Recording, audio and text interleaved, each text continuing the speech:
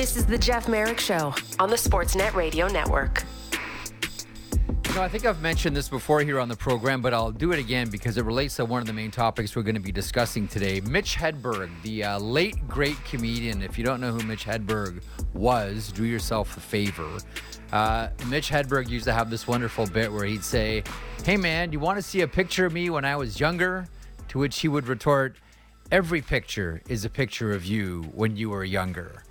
We're going to talk a lot about history today. We're going to talk a lot about trophies today. We're going to talk a lot about historical NHL names today because, and we may get around to talking about statues as well. I'm sure that's probably going to come up over the course of today's conversation. But wanted to kick off today's show, and we'll get to the games from last night, the preview the games this evening, and a number of intriguing guests. Elliot Friedman, by the way, pushed to the second hour, some scheduling issues there. So he's at the Board of Governors meeting in Florida at West Palm. We'll get to him in hour two. Anthony Stewart coming up at the bottom of the hour. Speaking of history, he's going to be a big part of it. So is his brother. Their numbers go up to the rafters in Kingston where they played with the Frontenacs. And Jason York from the NHL and Sportsnet will stop by as well. Gordon Stella coming up here in a couple of moments. Want to bring aboard Matt Marchese, our producer, just to have this conversation about the NHL and awards, the NHL and trophies, and the idea of the NHL renaming some, all, I don't think anyone's in favor of all, but we'll see, of their trophies, both the in-season and the postseason trophies. The NBA has now done this, and this is where this conversation essentially comes from. So the NBA announcing today that a number of trophies, 6 new trophies, and honoring NHL legends, Michael Jordan, Wilt Chamberlain, etc., Hakeem Olajuwon, Jerry West, their names will be attached to some of these trophies. And, Maddie, we've talked about this before. We talked about this around Hall of Fame time, certainly post Hall of Fame after Herb Carnegie went in. How can you celebrate, honor, respect Herb Carnegie on one hand and then still award the Conn Smythe Trophy on the other? And I just threw it out there on Twitter this morning, knowing full well what the backlash was going to be. I know anytime you try to move history an inch to the left or an inch to the right, people get their backs up, and I understand that.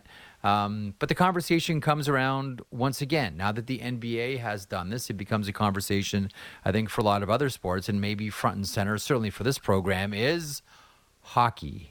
Is it time for, and there are some, by the way, there are some in the NHL that think we should do this and have thought this way for a long time. Nothing has happened, but do you think it's time for a review of these trophies and the gentlemen's names that have been attached to them for a long time? Yeah, I do. And it's in part to honor the legends that have actually played the game and maybe won said trophy that they would be honored for, but also because there are certain people in the game that, yes, they had a part in it, but it doesn't necessarily mean that they should be celebrated. Talking about the Conn Smythe Trophy. Mm-hmm. And when you got a lot of tweets on this, as you expected, and one of my favorite ones actually is from Ian Miller Thompson, and he says, "Guaranteed there'll be a ton of guys vehemently objecting who couldn't tell you a single thing about most, if not all, of the people the awards are named after." Not wrong. But I think part of this, even just bringing this up, maybe sort of nudges people more towards trying to learn about some of the people whose, names the trophies are attached to and whether it's appropriate or not. I'm like, listen, Maddie, you know me, and anyone who's ever listened to me going back to when I started in this industry in the mid-'90s knows how much I've talked about hockey history and how it's a minor, no, I shouldn't say minor, it's an obsession of mine. And if you're watching on 360 or Sportsnet now, you can see, only a couple of the bookshelves of the various hockey books that I've gone through and continue to reread and recontextualize as my life goes on. And the idea that you can never step in the same river twice, you can never read the same book twice. Like if you've gone back to read, take for example Ken Dryden's The Game. If you read that when you were 15 years old, it's probably a different book when you read it when you're 30 years old, and maybe an even different book when you're 50 years old. So we're always in the process of recontextualizing history. And so I come at this from two different ways. Like there are two guiding principles when it comes to things like this that I have in my life. One of them, and they're both sayings. The one saying goes like this: tradition is just peer pressure from dead people. And the other is actually over my right shoulder. If you're watching on television right now, I'll share it with you if you're not. It's an Alan Watts kanji, and it says, unlearn something daily. The idea that never let the concrete harden around any of your ideas or concepts. Always be in a sort of state of evolving around facts. Don't believe in them as facts. Believe in them as things, and along with their current interpretations. And I look at that for trophies, and I look at that for all things really in life. But for the purposes of this conversation, I look at it for trophies. Conn Smythe is the obvious one. Conn Smythe is the obvious one. Specifically after Gary Bettman gave that really beautiful speech about Herb Carnegie at the Hockey Hall of Fame, I said to myself, I don't know that you can do that speech and award the Conn Smythe Trophy anymore. I don't know that the hockey world can wrap its arms around Herb Carnegie and the entire Carnegie family, bring that family into the Hockey Hall of Fame, and specifically that man, Herb Carnegie, who should have been the first, and still award the Conn Smythe Trophy. And one of the examples that I was thinking of this morning is, if Jarome Iginla were still playing for the Calgary Flames right now, after Herb Carnegie goes into the Hockey Hall of Fame, if Jarome Iginla were playing for the Calgary Flames right now as captain of the Calgary Flames and wins the playoff MVP award, how comfortable are we awarding that to Jarome Iginla? Probably not at all. I'm always sort of encouraging hockey to get, I think you are as well, Maddie, and I think most people are, encouraging hockey to get out in front of things, before you have to get dragged kicking and screaming into them. Get out in front of things, and whether that's, and again, here we go with this can of worms, and I get it, but we all know where this is heading, the Blackhawks logo or the Conn Smythe Trophy. No one is saying, one of the accusations in conversations like this all the time, Maddie, is, oh, you're erasing history. No one's erasing history. Conn Smythe is still going to be part of history. I just don't think that, knowing what we know now, and really, to be honest, folks, we've known for a lot of years, I just don't know that it's someone anymore that we should laud and should attach a name to the playoff MVP award. Your thoughts on that one? 100%. And I think that we recognize what Conn Smythe meant to the NHL in terms of what he did for the Toronto Maple Leafs in that franchise. But also, it doesn't necessarily mean that he needs to be celebrated. And that's, for me, what the difference here is that, yes, we acknowledge his existence, but we do not need to celebrate everything. And we certainly don't need to name an award after him. This is one that maybe goes along with kind of what we're saying about the other people aside from Conn Smythe, and this is from Pete Judge, and he says, I think keeping the names of players from generations ago gives the trophies more mystique, even though they're not all players. At least for me as a kid, I wanted to know who those guys were. I like the names as they are. And while I believe that is certainly of interest for some, my take on it would be, I like honoring the players that have performed and the players that like the fact that Wayne Gretzky does not have a trophy named after him, to me, or Bobby Orr in the same breath, to me is like, are we really honoring the past of the game, or are we just, like the Art Ross Trophy? And you got a tweet from Keith Olbermann because you talked about him having only scored 1 point in 3 career NHL games, and his name is attached to the leading scorer. We know that the trophy was donated, and this is what Keith Olbermann said. He donated the trophy. Yep. This seems to be sufficient for this thing donated by Lord Stanley of Preston. Yes.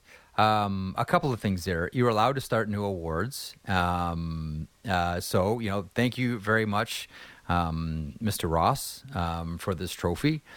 We are going to start a new trophy now, essentially for the same thing, the leading scorer in the regular season. We're just going to call it something different. Now, Art Ross is an interesting one Because to that person that tweeted in about learning about history by the names attached to the trophies, I don't disagree. But my question then becomes, well, what happens when you do learn about Conn Smythe?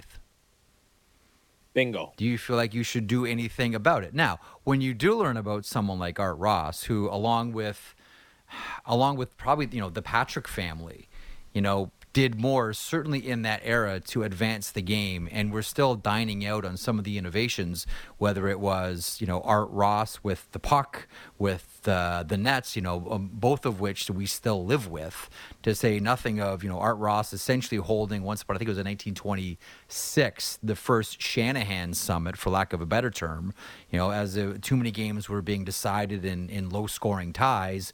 The NHL at that point was looking for a new way to juice scoring. Stop me if you've heard this one before. But this goes back into the 20s, and that was spearheaded by Art Ross, like one of the best innovators in the game. I think his name should be attached to something. I just don't know that it's appropriate to attach it to the leading scorer in the regular season, considering he played 3 and only had 1 point. And I believe it was on the first day of play back in 1917. Anyhow, the point there for me is no one is talking about renaming all the trophies. I think maybe finding somewhere else for someone like Art Ross.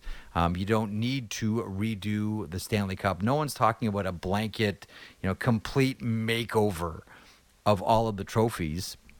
Conn Smythe is an obvious one, I think, and I think most people within the NHL would agree. But just like, what about the other ones? James Norris, union smashing, things like that. How do we feel? Like when you do my question is, when you do find out about these people, what do you think then? Do you think their name should still be attached to trophies? When you're a young hockey fan and you go to see the Chicago Blackhawks play at United Stadium and you see a trophy, or you see a statue of Bobby Hull, and you go, wow, I want to learn more about Bobby Hull. What happens when you do? What do you do then with that information? Do you say, I'm not so sure he should have a statue?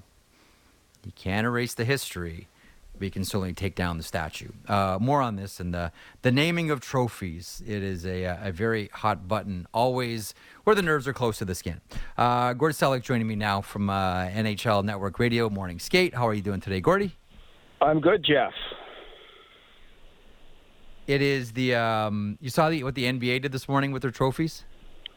I just been listening to you and Matt, so I kind of got I got the sense of it. So yeah, they're and what they did is they're trying to catch up to the NHL. Like the names aside, it's something that I don't know. You can say fell in the NHL's lap, but they've got the best set of trophies. They're beautiful to look at.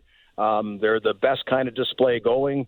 The presentation of the Stanley Cup is not equaled by any other sport. So, so I followed that they tried to bring it to the modern world, but also they're really chasing the NHL.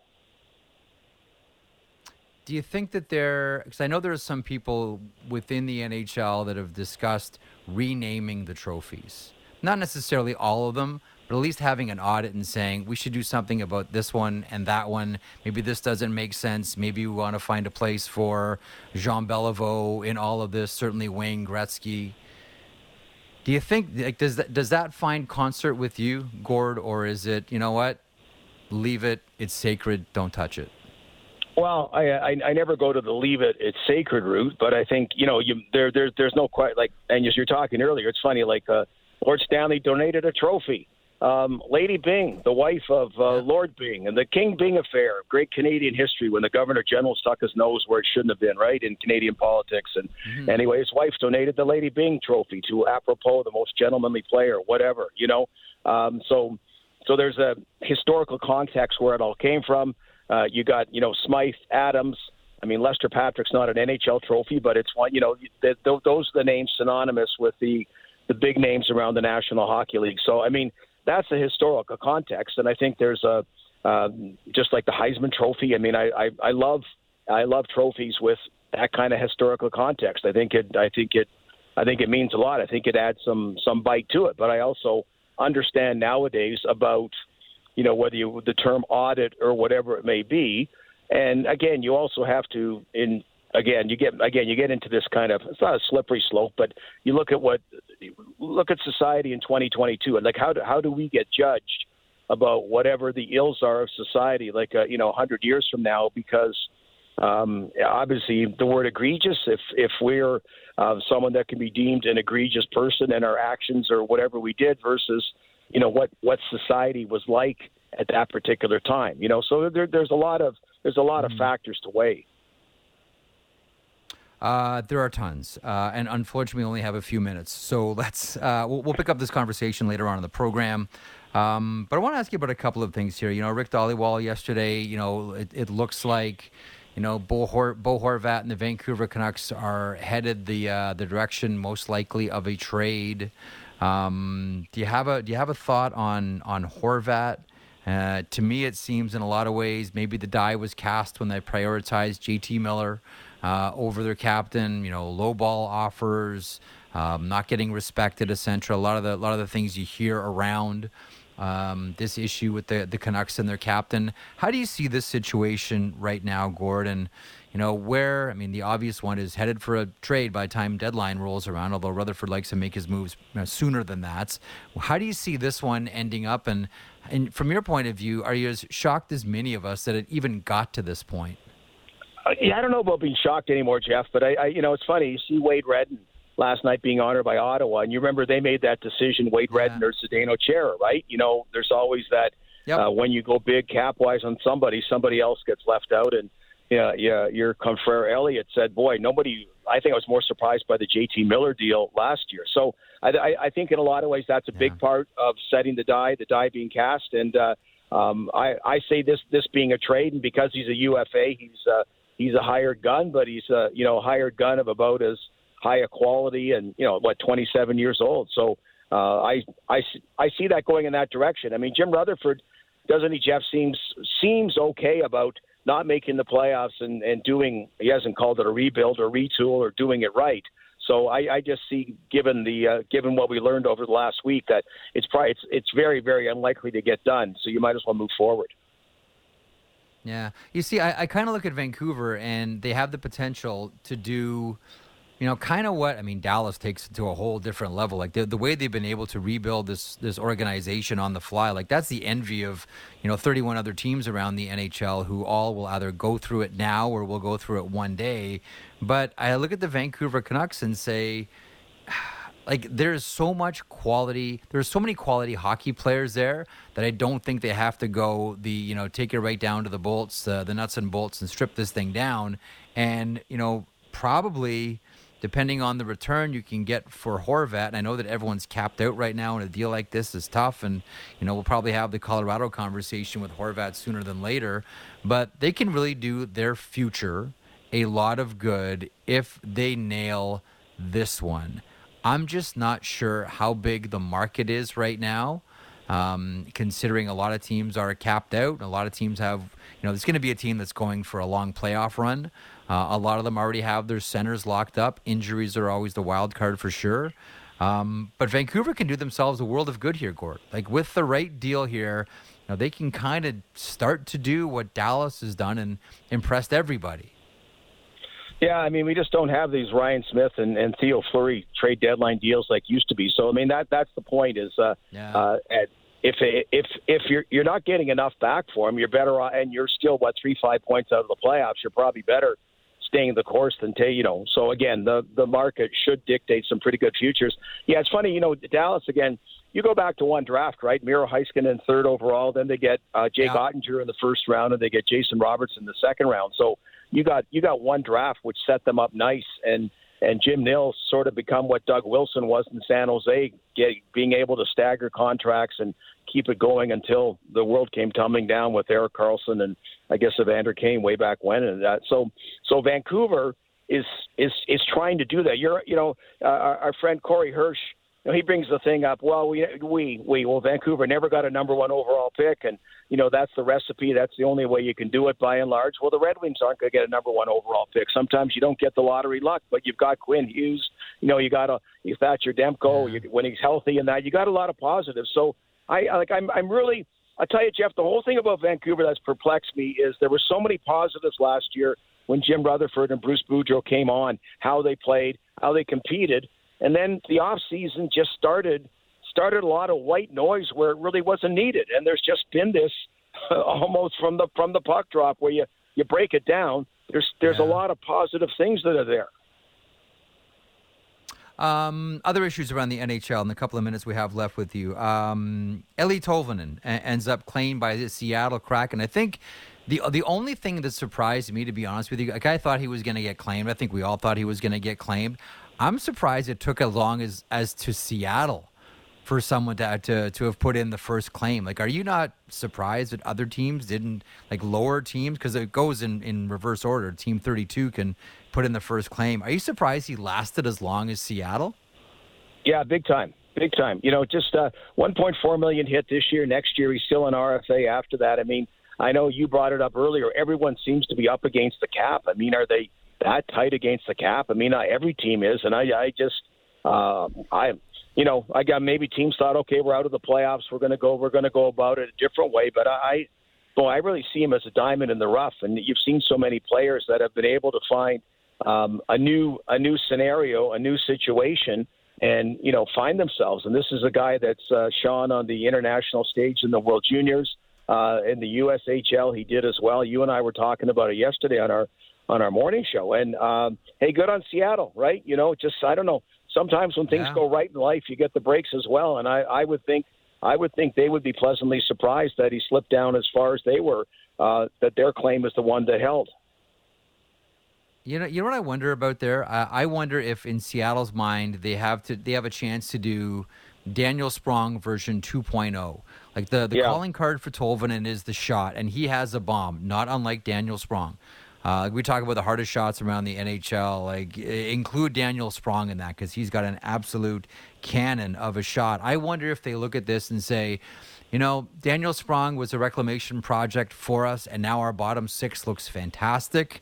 You know, every manager believes that their program can solve all the ills for any player. There is that arrogance that I think every organization needs. You know, I really do wonder, Gord, if Seattle's looking at Tolvanen and saying, we did it with Sprong, we can do it with Tolvanen.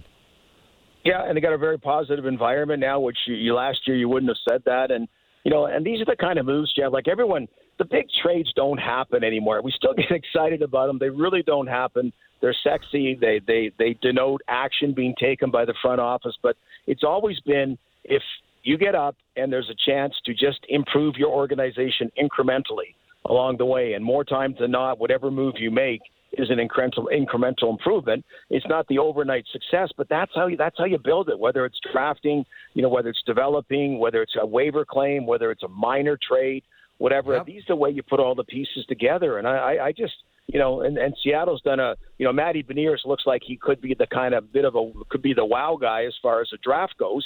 But, you know, then some of these other pieces are the ways that all of a sudden you're the Colorado Avalanche last year or the Tampa Bay Lightning the previous 2 years. Yeah. You know what's interesting about that? Because as you're saying that, first of all, I agree. Second of all, I think of the Colorado Avalanche. Like before they, you know, turned into this, you know, juggernaut team and Stanley Cup victory and, you know, mowing through teams. Like, you look at how Joe Sakic behaved. Like, Joe Sakic did a great job. A lot of the drafting and development had already been in place, and those players were sort of, you know, developing into the elite forces that they are now. But you look at how Joe Sakic worked things like the waiver wire, low-cost free agency, taking, you know, responsible gamble. Valeri Nichushkin, right? Like, who was touching Valeri Nichushkin, right? Nobody was. And Sakic saw something, or his pro scout saw something that was there. Like, you're right. Like, I think one of the things that the salary cap has shown us, and it's exactly what you said, and that is, if you have a chance to improve your team even slightly, you do it. You do it because it is so hard, line, to improve in the NHL. When you have a chance to improve even just a tiny bit, I think the salary cap has shown you need to do it. One of the things from last night I wondered about, Gord, and that is, where have all the goals gone? And I know it's just one night, but we're so spoiled right now, aren't we? Like, every night it's like, hey, did you see that 9-8 game? Hey, did you see that 7-6 game? Hey, did you see that 8-5 game? Last night was a string of 2-1 games, a 3-0 game, a 1-0 overtime game, and the 4-3 Rangers win over the Devils was the highest scoring affair of the evening. Of all of these low scoring games last night, Gord, were there one or two that really caught your eye? Well, it's fine. 5 of the 6 games were 1-goal margins as well. Yeah, I'm with you that, and of course, Elliot's always big on putting a wager. I keep thinking if I wagered over, I'd be booking a cruise around the world right now. I don't know if that's accurate or not. So there was a lot to the Calgary-Montreal game. Unfortunately, a couple of injuries as well. But Montreal is one of the most flat out, one of the most entertaining teams this year. They just are, whether they make the playoffs or not. And that kind of showed last night. So, whereas I found the Pittsburgh-Dallas game a little bit more pedestrian in that respect. But yeah, it was a weird night. But of those games, Jacob Markstrom, who'd been very hard on himself, was phenomenal in goal for Calgary. He had a fight, a little bit of everything. So that was the one that caught my eye. But yeah, generally the theme has been, like you mentioned, 9-8 game, 7-6 game, goals, and that was anything but last night. One of the unfortunate situations coming out of that Calgary game, and it was frightening when it happened and he didn't move, and that's Chris Tanev blocking a shot with his head. I remember when there was that movement to make the nets taller? Like if they weren't going to make the nets wide, I remember Larry Quinn had like those bubble nets like on the outside. Yeah. Okay, this is what everyone had a new idea for the nets. I remember thinking to myself, the last thing we need to do is make the nets taller, because the last thing we should be encouraging is players to shoot higher, just because we don't want anyone getting hit in the face and pucks, etc. We've gone through the mandatory helmet phase. We've gone through the mandatory visor phase. Can you see this game getting to a place where it's mandatory full face shield for all NHLers? Do you think all these guys grew up playing with full face shields. Do you think it ever gets there in the NHL? Yeah, and I'll tell you why. Because who would have thought there were helmets? Who would have thought there were visors? When an official started wearing a helmet, it was viewed as being, oh, come on, and on and on and on, and things that were. I have no idea. I don't know if it's an outdated macho thinking, but you're right about every kid, and you've got 2 kids that are very active, very engrossed in hockey, and it's second nature to them. There's sort of this rite of passage that when you made it bigger, you got to wear your visor. Although they've clamped down on that, you got to wear your visor like way up high. Well, you had success. You made the NHL, playing with that kind of equipment. But when you've got Daryl Sutter, Jeff saying, "Man, I've heard that noise. It's a sickening noise." Like Daryl, Daryl. The game is a game with him, right? The knocks are the knocks, but he had like kind of something to say about that sick feeling when the puck hit Tanev. Yeah, it's awful, and I think we all held our breath. No matter you're a Flames fan or not a Flames fan, we're all human beings, and watching that is certainly disturbing. One final thought here as we let you go. So the Board of Governors, Gary Bettman, coming shy of saying the cap's going to go up more than $1 million. Do you have a thought, like if the cap doesn't go up next summer, like teams are already, really, really pinched. We're going to get more on this with Elliot in an hour or two, but teams are already capped out and real pinched, and it seems as if maybe now more so than ever in the salary cap era, there needs to be a release valve here for teams to be able to get business done. If it is only $1 million, Gord, how disastrous is that for a lot of these elite level teams? Yeah, I think the Board of Governors meeting, I think of you and Elliot being there last year, right? I think it was a week earlier, Jeff, and there was so much optimism, right? The Olympics, the cap, and then which would be unthinkable now happening again. COVID world reared its ugly head, and it looks like it won't now. I don't mean to be flippant about it, but that's a real positive compared to last year. Hey, Gary Bettman, as they fed him, February 1st will be his 30th year, so they're kind of paying tribute to what he's done. But he's always said, when we got the cap in place, everybody has the same pieces. There's no Larry Bird exemption. There's no luxury tax. There's no this, there's no that.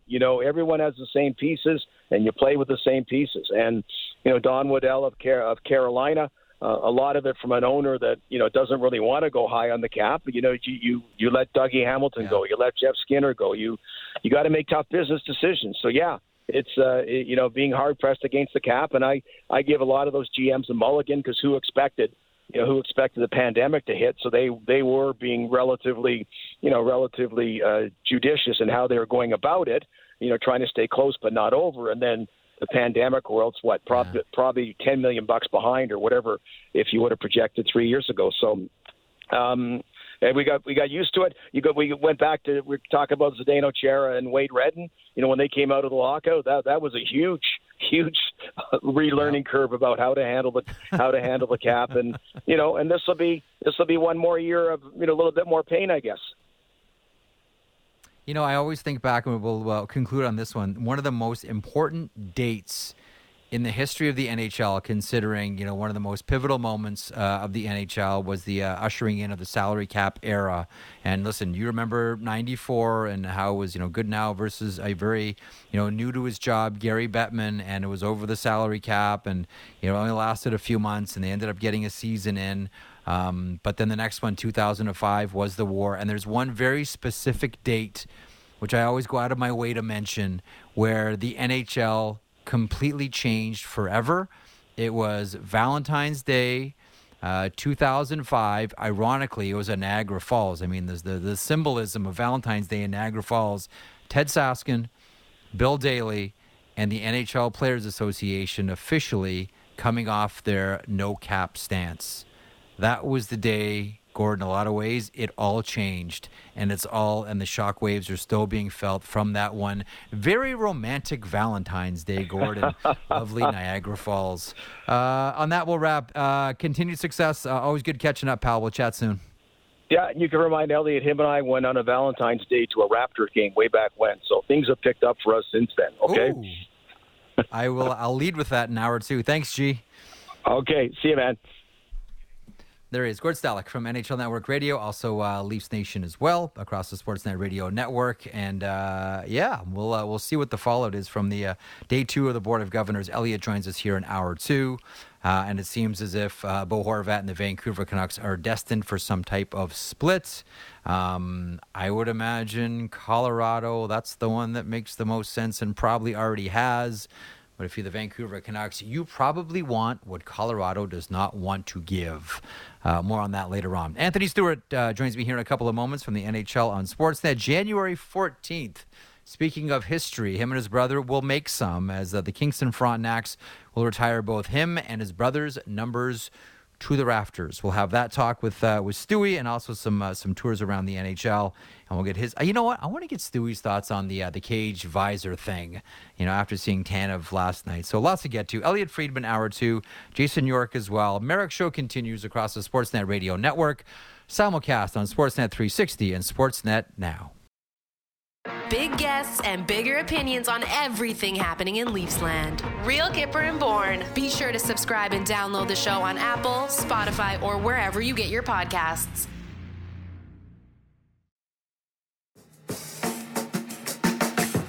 This is the Jeff Merrick Show on the Sportsnet Radio Network. Welcome back to the program. Coming up in hour two, Elliot Friedman joins us from Florida, scene of the Board of Governors meetings, where Gary Bettman has already mentioned no to the play-in or wild card round for the playoffs. I believe the quote is, "You're trying to create a solution to a problem that does not exist." Agree or disagree? Also, no definitive word on where the cap is going to be for next season, much to the chagrin of a number of general managers around the NHL. So we'll check in with Elliot in hour two. Jason York coming up in hour two as well. We'll talk about the Ottawa Senators and that really wonderful ceremony for Wade Redden last night. There was another ceremony on the horizon. January 14th in Kingston. The Frontenacs will retire both Anthony and Chris Stewart's numbers. They go to the rafters. Man, do I want to be there. Anthony Stewart joins me now on the program. Stewie, how are you, pal? I'm doing well. Thanks for having me on this fine afternoon. A little cold, but excited to be here. Have you done your shoveling yet, Stewie? Have you thrown your back out yet, shoveling out the front and the back? No, I'm the guy that throws 20 pounds of de-icer and then just waits for Mother Nature to take over. What happened? What happened to like Trap Bar Record Stewie? I'm throwing it around. I gotta lug this. I gotta pick it. I got Matty Nichols' Trap Bar Record. What's going on? The back isn't the same as it used to be, so I'm good. I'm good for a shovel like every other snowfall. But sometimes I just pretend the problem doesn't exist. I make sure I de-ice the stairs and that's about it. Yeah. Okay, so let me ask you point blank. When you were with the Kingston Frontenacs and the late, great Larry Mavety was handing you, I don't know, like hundreds, maybe thousands of dollars of pizza coupons to get through your nourishment for the season, did you ever think that you would have your number retired by your junior team? I did not. And it's funny you mentioned that story where, again, Mav sort of got the reputation of being rough and gruff, but he actually was a player's coach where, not saying the players teased him, but we were in his office every day just causing mischief, right? Where we had Eric Phil Himmelfarb pretending that he'd be Mav, saying this is the easiest job in the world.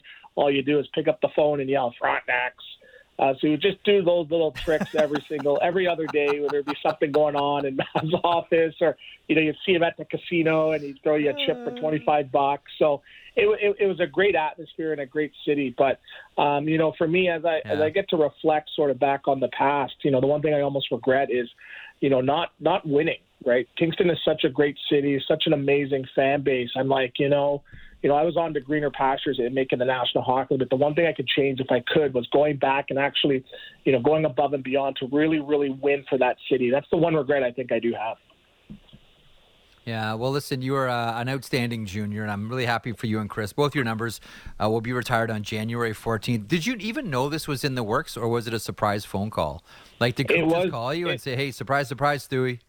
Yeah, essentially, it was a surprise phone call. I got a call from the Frontenacs. I think it was probably in September, and I was assuming, because I usually bring my minor hockey teams down there every year for a tournament, I think they were calling to maybe drop the puck or something, but they essentially said, hey, we're planning on raising your jerseys to the Raptors, you and your brother, on the same night. When are you available? I said, well, I'm available anytime you guys need me because it's such a great honor. So, my brother and I talk about my accomplishments, giving him an opportunity because he didn't play hockey his midget or minor midget year. He was playing football. So for him to get an opportunity to come to Kingston and carve out his own path and his great success, that's one of my greatest accomplishments as a player and as a brother. Yeah, for those that don't know that one, and listen, Chris went on to have a wonderful career, both in junior and pro as well, and still continues to work in the NHL. Share with the listeners and the viewers here the story of your brother playing hockey, quitting, playing football, and jumping right back in the OHL. Stewie, give us that one more time. No big deal. Well, hockey, as you know, is very, very expensive. And my brother wasn't a superstar minor hockey player where a lot of the families didn't go above and beyond to make sure that he had equipment or rides to the rink. So he basically had to take the bus to all of his games. So he was looking at the cost and how much it cost. And he just said, you know what, it's too much of a burden on the family to be paying this amount of money. So he quit. He quit his OHL draft year and he played football. So just to sort of have fun with some of his friends, he played a little bit of high school hockey with the West Hill high school team there. And I actually had a chance to see him play because I came back early from Kingston. We didn't make the playoffs. But and I saw that, he was a little bit heavier. He was in football shape, probably about 275 pounds. But he had amazing hands, and he still had the skill. He had the toe drag, backhand toe drag. He was doing stuff that I couldn't do, and I was basically in my third year in the OHL. So I said, hey, if you really want to give this hockey thing a shot, let's train together, let's work out, and I'll find a way to get you back in the game. So I had no idea, how I was going to, get him back. But so we trained together, and he actually got in shape, and I called Mav, and I said, hey, you know what? I got my brother here that needs an opportunity. Can we give him a chance? And his response was, yeah, we'll give him a chance, but if he doesn't do well, he's gone and you're gone too. So I sort of you're gone. Sort of vouched and put my reputation on the line. And he basically made the team as a fighter, and he was in and out of the lineup for the first 25 games of the season. But he got his opportunity when I went away to the World Junior Tournament, and I actually put him in my slot. So I think he had about 3 goals at Christmas. And he finished with, I think it was 18 or 19 goals. And he was captain 2 years later in a first-round draft pick. So to go from tight end playing football to being a first-round NHL draft pick just shows what kind of athlete he is. But, just the determination and the drive that he had, that's what made him successful. I've mentioned this before on this program, elsewhere as well. I mean, you're a remarkable story yourself. Chris is a remarkable story. I remember you telling me the story of, there was it was hard financially, and it's hard financially for a lot of families. That story continues. I know you're doing plenty with Hockey Equality to try to narrow that gap between, those that have and those that need. But I remember you telling me the story that, you weren't even allowed to take a slap shot because, you just to be blunt, like sticks are expensive and you couldn't afford breaking a stick. Like when you look back at it now, like what comes to mind? Because there were so many sacrifices made for you. You've made a lot of sacrifices for other kids. But when you look back at, growing up, sometimes it's hard when you're that young to understand or appreciate. But what do you appreciate now when you look back, Stewie? Well, I appreciate just sort of the job that my mom did over the years, right? We grew up on government assistance where, essentially $2,000 a month had to feed, clothe, and, provide for, 7 kids and a family of 9. And my dad was a seasonal pool worker working in the summers for $500 a week. So I just do the math on that, and to be able to have 2 sons make the National Hockey League, the sacrifice that it took, it really, really makes me reflect and appreciate my parents and what they did, especially my mom. So again, there were some nights you didn't have a full plate of pasta, it was probably half plate of pasta, and you went to bed hungry sometimes. But again, we weren't charity cases. We always had decent clothes. We always had warm meals. We always had our ways to getting to school. So just the sacrifice that my mom made for 7 kids, for them to go on and have a better life. And, she ended up passing away when I was about 19 years old. It's definitely something I reflect upon and say, hey, you know what? I think I had it bad, but just seeing my mom and my sister to have to go through that, it's definitely tough. Hockey moms are the best, man. Hockey moms Absolutely. are the best. Absolutely. I want to talk to you about another special person, and if we get a chance, I do want to get your thoughts on the Maple Leafs Anaheim game. But Marian Jacko is a name that we talked about yesterday on the program. She's one of the names the Hockey Canada nominating committee has put forward as a potential board member. Ratification is on Saturday. We focused a lot and had Cassie Campbell-Pascal on the program yesterday, but I know that you know Marian Jacko well. I believe you've worked with her through Hockey Equality. Maybe I've got my facts a little bit skewed on that one, but what can you tell us about Marian Jacko?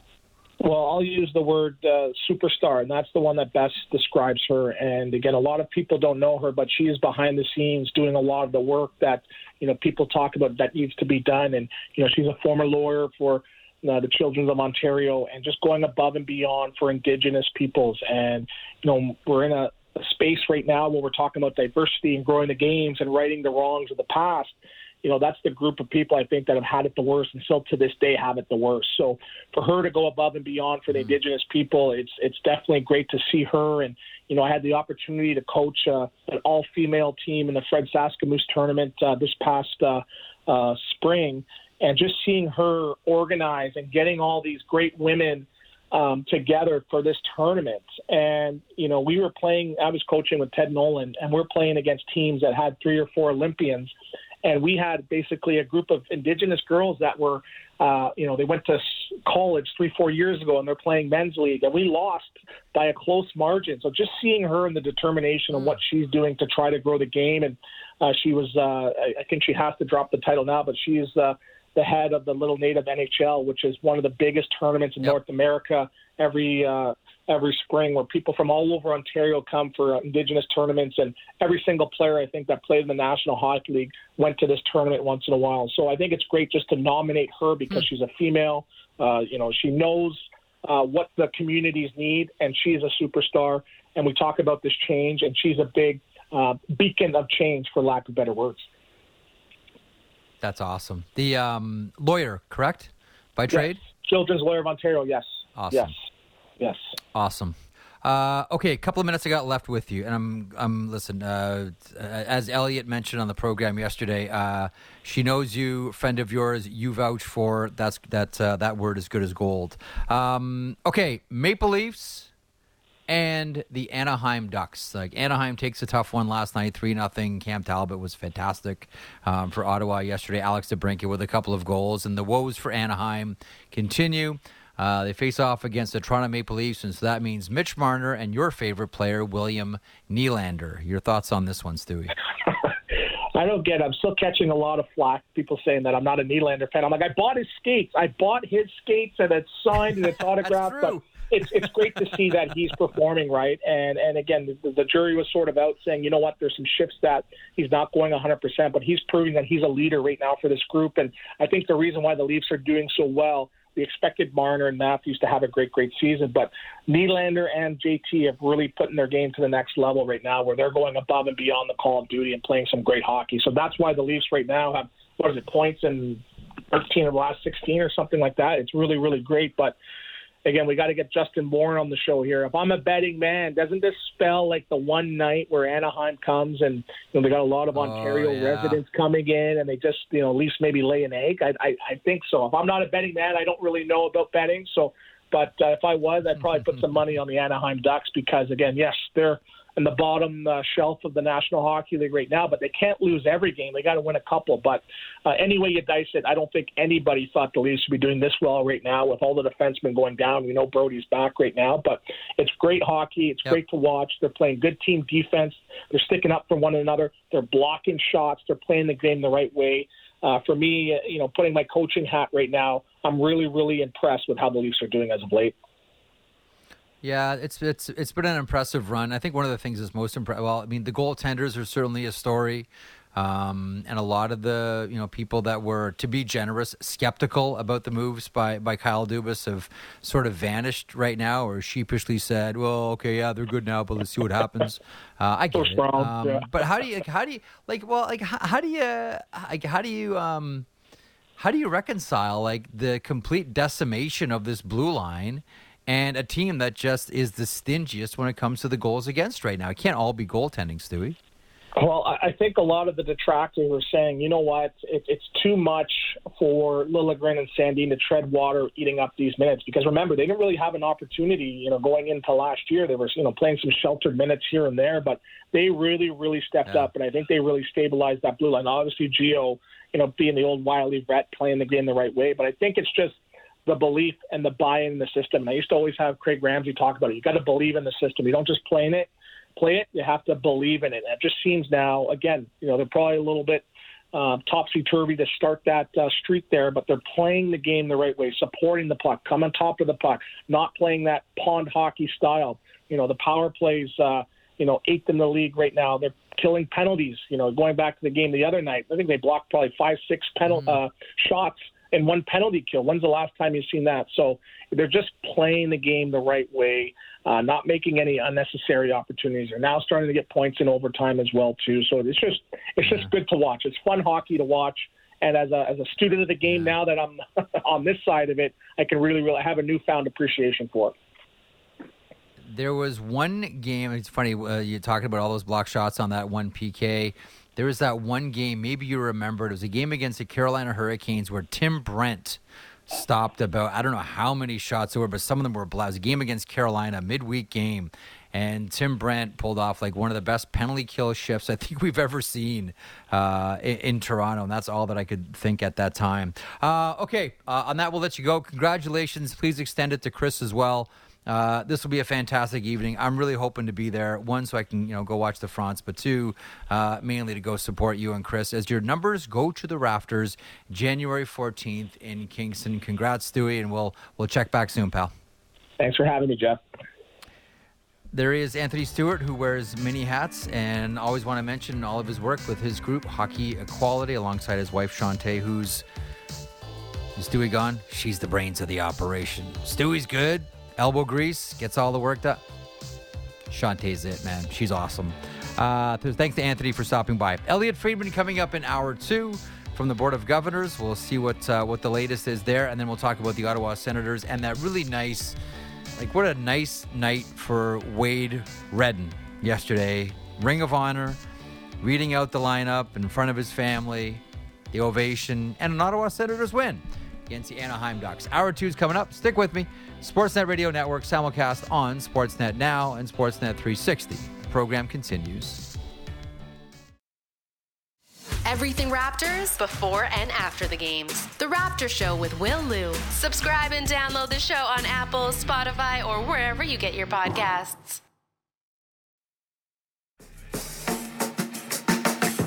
This is the Jeff Merrick Show on the Sportsnet Radio Network.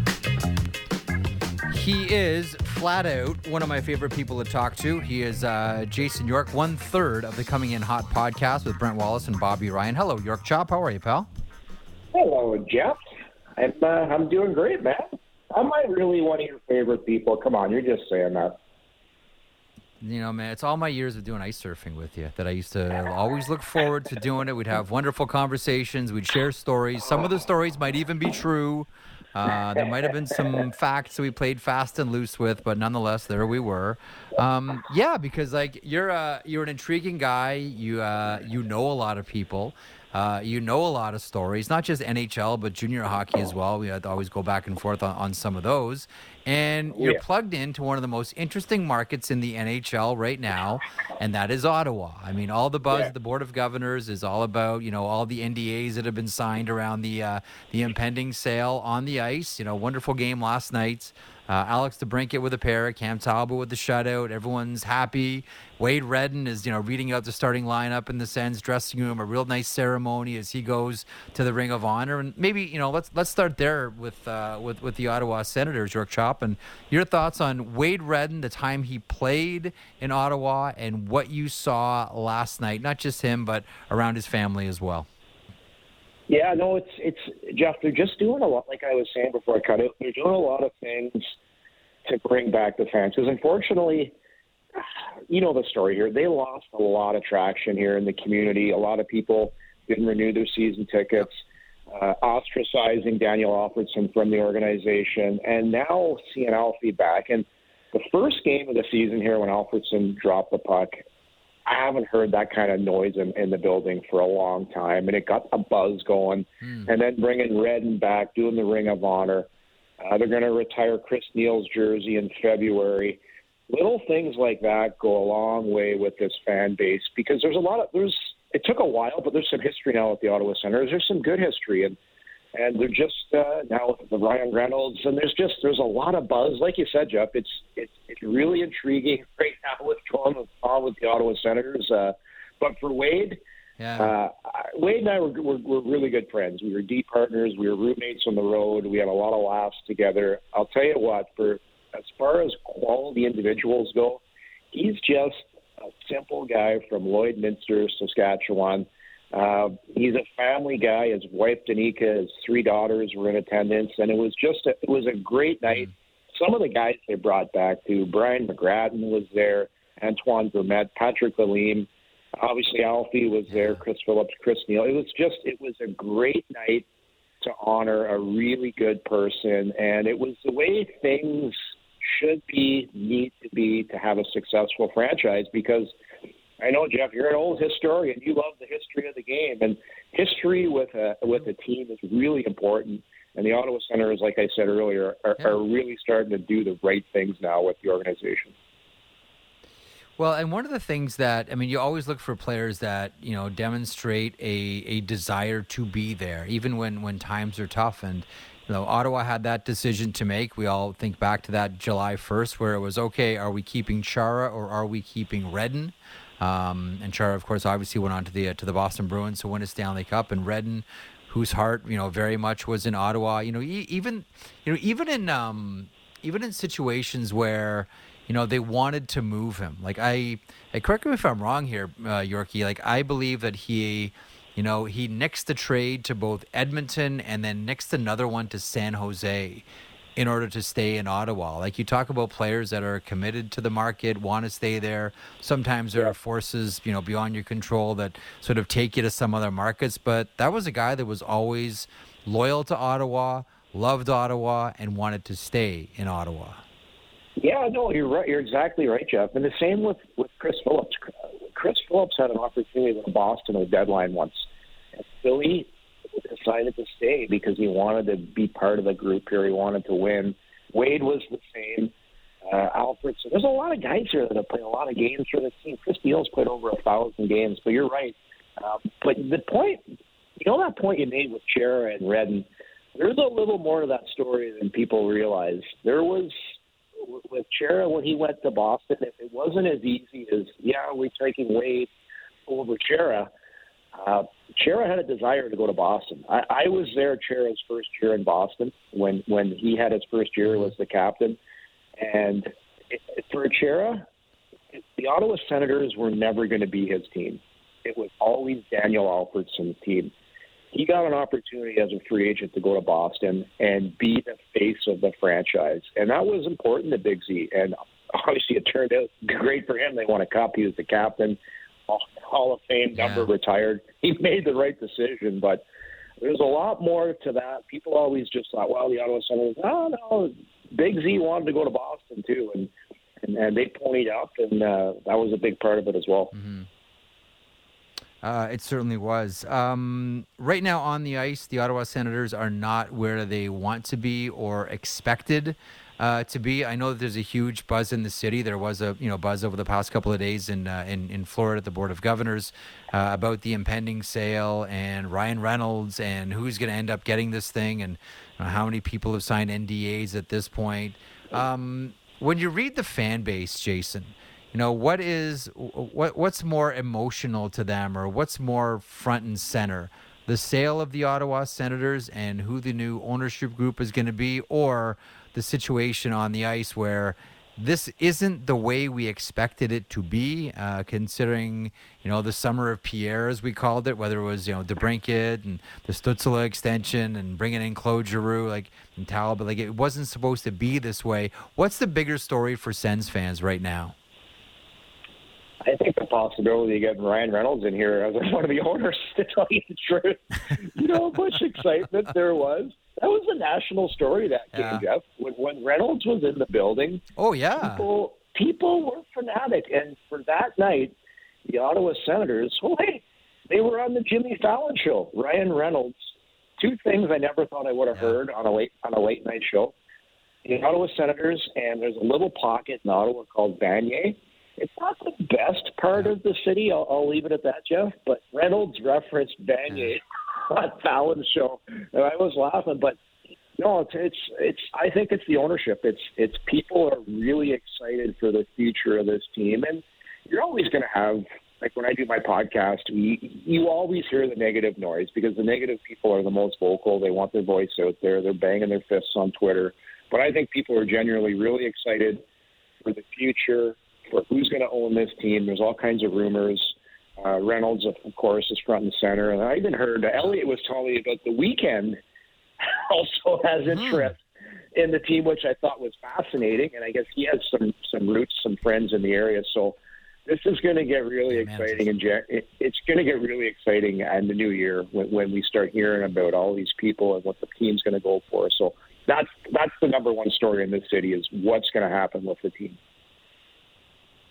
Okay, so to the team on the ice right now, and, a couple of weekends ago, it seemed as if, I'll just be blunt with you, and it started with that game against the New York Rangers where Brady Tkachuk fought Jacob Trouba at center ice, and he gets the Gordie Howe hat trick, and then San Jose's in the building the next night, and he takes a good, healthy run at Erik Karlsson. Hey, welcome back, 65.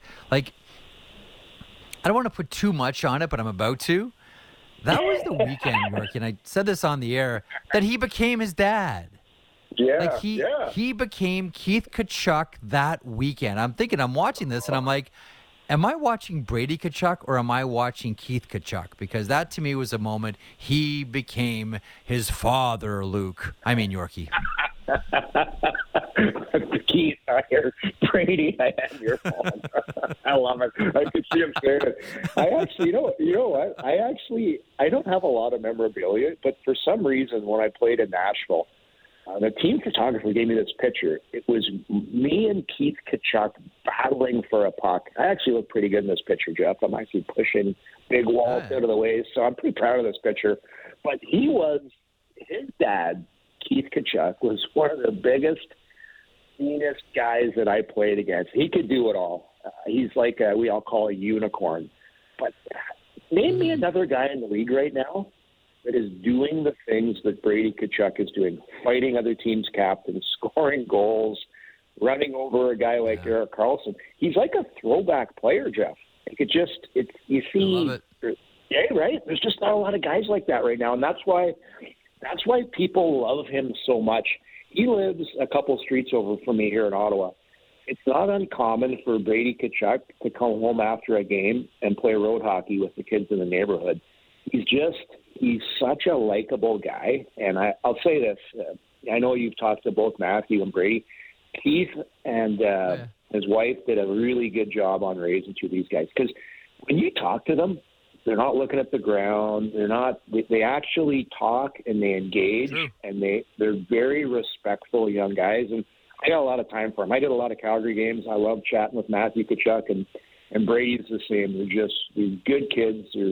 It's funny calling them kids, but I guess we're at that point in our lives. But they get it. They really understand the game, the history, their place, and he's a hell of a hockey player, Jeff. It's weird, how things evolve, and it's not exactly the same. But that, like I've said it, most recently, when you look at how much of an accent now is being placed once again on physicality in the NHL, it's almost as if, and we've gone through this entire era where it's all been sprint, speed and skill. It's almost like old school is becoming the new school once again.